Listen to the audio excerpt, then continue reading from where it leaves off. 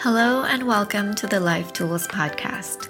In school, we learned history and algebra, foreign languages and chemistry, but nobody taught us tools for life.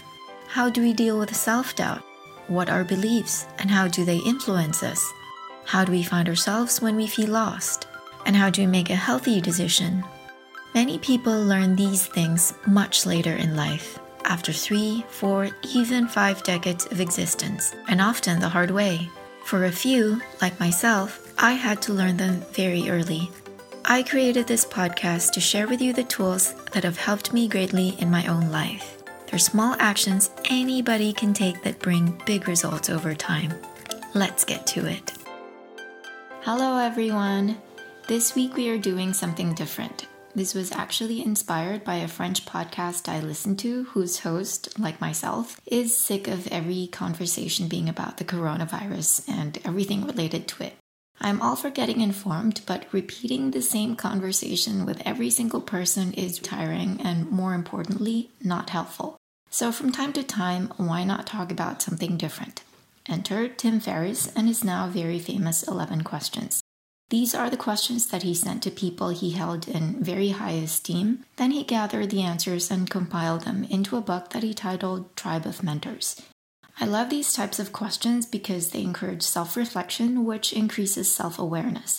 When done with someone or with a group, they give way to deeper conversations and therefore deeper connection. So really, what's not to love? I'll give my own answers on this episode with the hope that they bring you some value and encourage you to do the same. Number 1, what is the book you've given most as a gift and why? Or what are 1 to 3 books that have greatly influenced your life? I've read and loved and been moved by many books, but there's one that stands out to me as the book that changed me so much that it drew a line between the me before I read the book and the me after I read the book. Or maybe I should say books, because it's a trilogy titled Conversations with God by Neale Donald Walsch. This trilogy talks about all the big questions in life, beginning from humans, expanding out to society and the world, and further expanding out to the universe. Who are we? Why are we here? What is God? Who is God? What is our place in the universe? What are feelings and emotions, and what are they there to tell us? How do we navigate our way through life? What is right and wrong and good and bad, and is there really such a thing? What is truth and how do we tell truth from lies? What is our relationship to people, to nature? What makes up the stuff of the universe? What are we made of? Are we alone in this universe? What is a thought? Is there such a thing as destiny? Do we create our life or are we just puppets in a show? Is reincarnation real? What comes before and after life? Are there worlds other than the one we know? Does God have feelings? Does he really punish those who don't follow his word? And what is his word? Etc., etc., etc. After reading Conversations with God, I saw everything, absolutely everything, with new eyes. If many of the questions I mentioned here are questions you are exploring yourself, then I highly recommend you get this trilogy.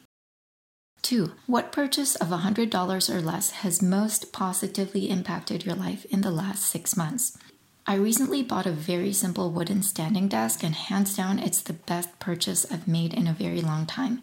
It's the perfect height for me to be able to work standing.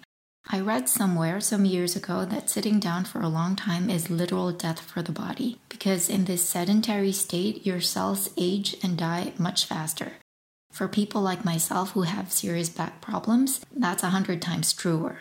Sitting for hours upon hours in a row is so painful, so uncomfortable, it's like dying in real time. Earlier this year, I did online classes, sometimes as long as 9 straight hours a day, not even counting preparation and checking exams, so this standing desk was my lifesaver. 3. How has a failure or apparent failure set you up for later success? Do you have a quote-unquote favorite failure of yours? I don't even have to think to know the answer for this. My life from age 19 to almost 30 revolved around my chronic illness. Every day was a battle to live a normal life despite the pain in my back, in my neck, in my hips, in my knees and ankles and collarbones, even my jaws. The pain was all-consuming and always there, and when I say I did not have 1 second of relief from it, I am not exaggerating. This was a huge blow for me, partly because being in constant pain was not fun, but mostly because I had to accept the fact that while most people spend their 20s traveling, experimenting, and chasing their dreams, I spent mine being sick. There were moments when I couldn't help but feel like a failure.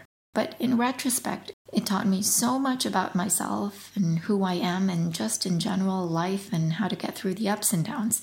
It also brought me to Wudangshen to learn Tai Chi, a practice I really love.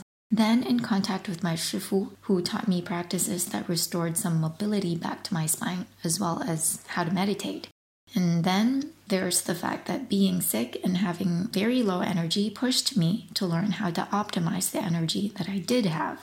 It forced me to learn to say no, to take care of myself, to see the value in my life and in my presence on this planet. It was also during this period that I did an elimination diet to discover what foods aggravate my pain. And also the period when I learned about toxic chemicals in everyday products like shampoo and soap and lotion and just about everything we put on our skin. After that, I slowly switched to cleaner products and learned to read ingredient labels instead of being fooled by clever marketing.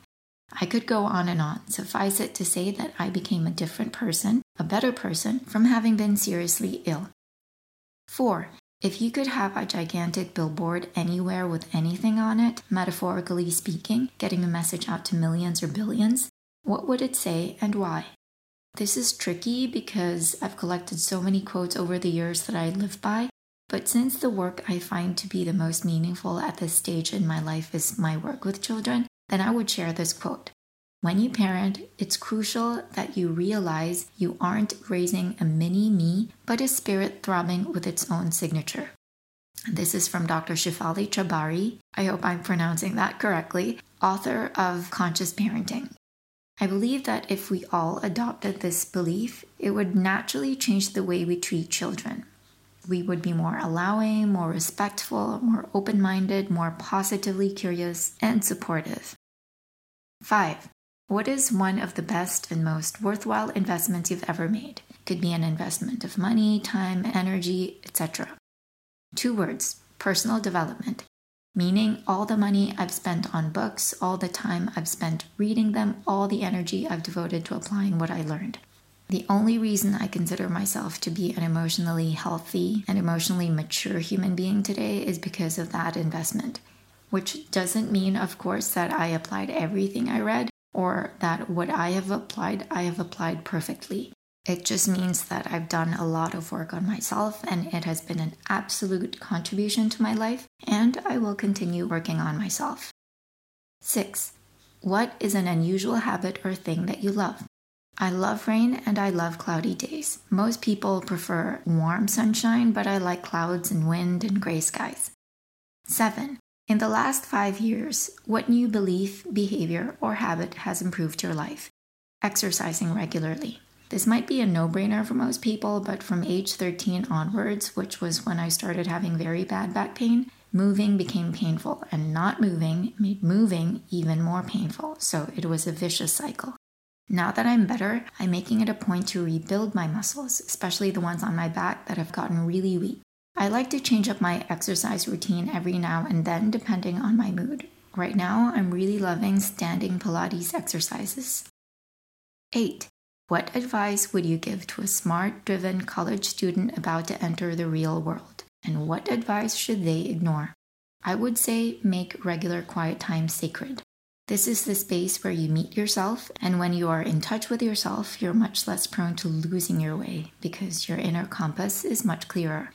Ignore any advice that feels to you like self-betrayal. 9. What are bad recommendations you hear in your profession or area of expertise?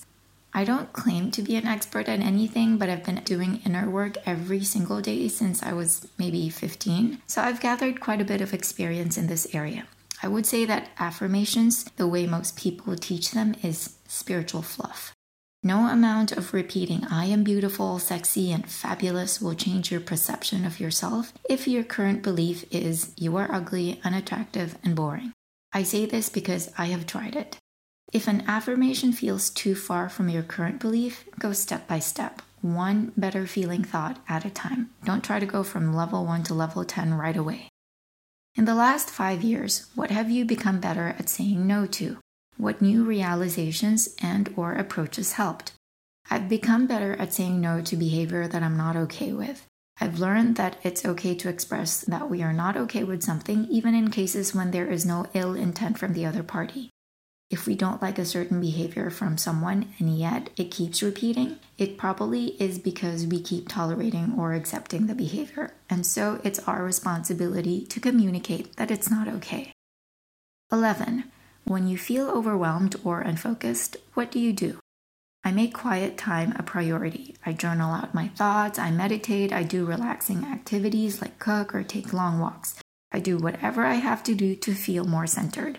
I get clear on what's within my circle of control, what's my responsibility, and what's not. And from there, it's just about taking the next small right step. So there you go. I hope you enjoyed this episode, and I really hope you try answering these questions yourself. Next time you get together with friends or family, instead of spending the whole time talking about the same thing that everybody is talking about, try asking any or all of these questions instead. I personally find it really fun and helpful because in the process of answering the questions, you learn so much about yourself and about other people. Like I said, these types of questions foster self-awareness and connection. You will walk away from the conversation feeling uplifted and armed with resources you could use for your own life. Thank you for listening and have a great week. Bye!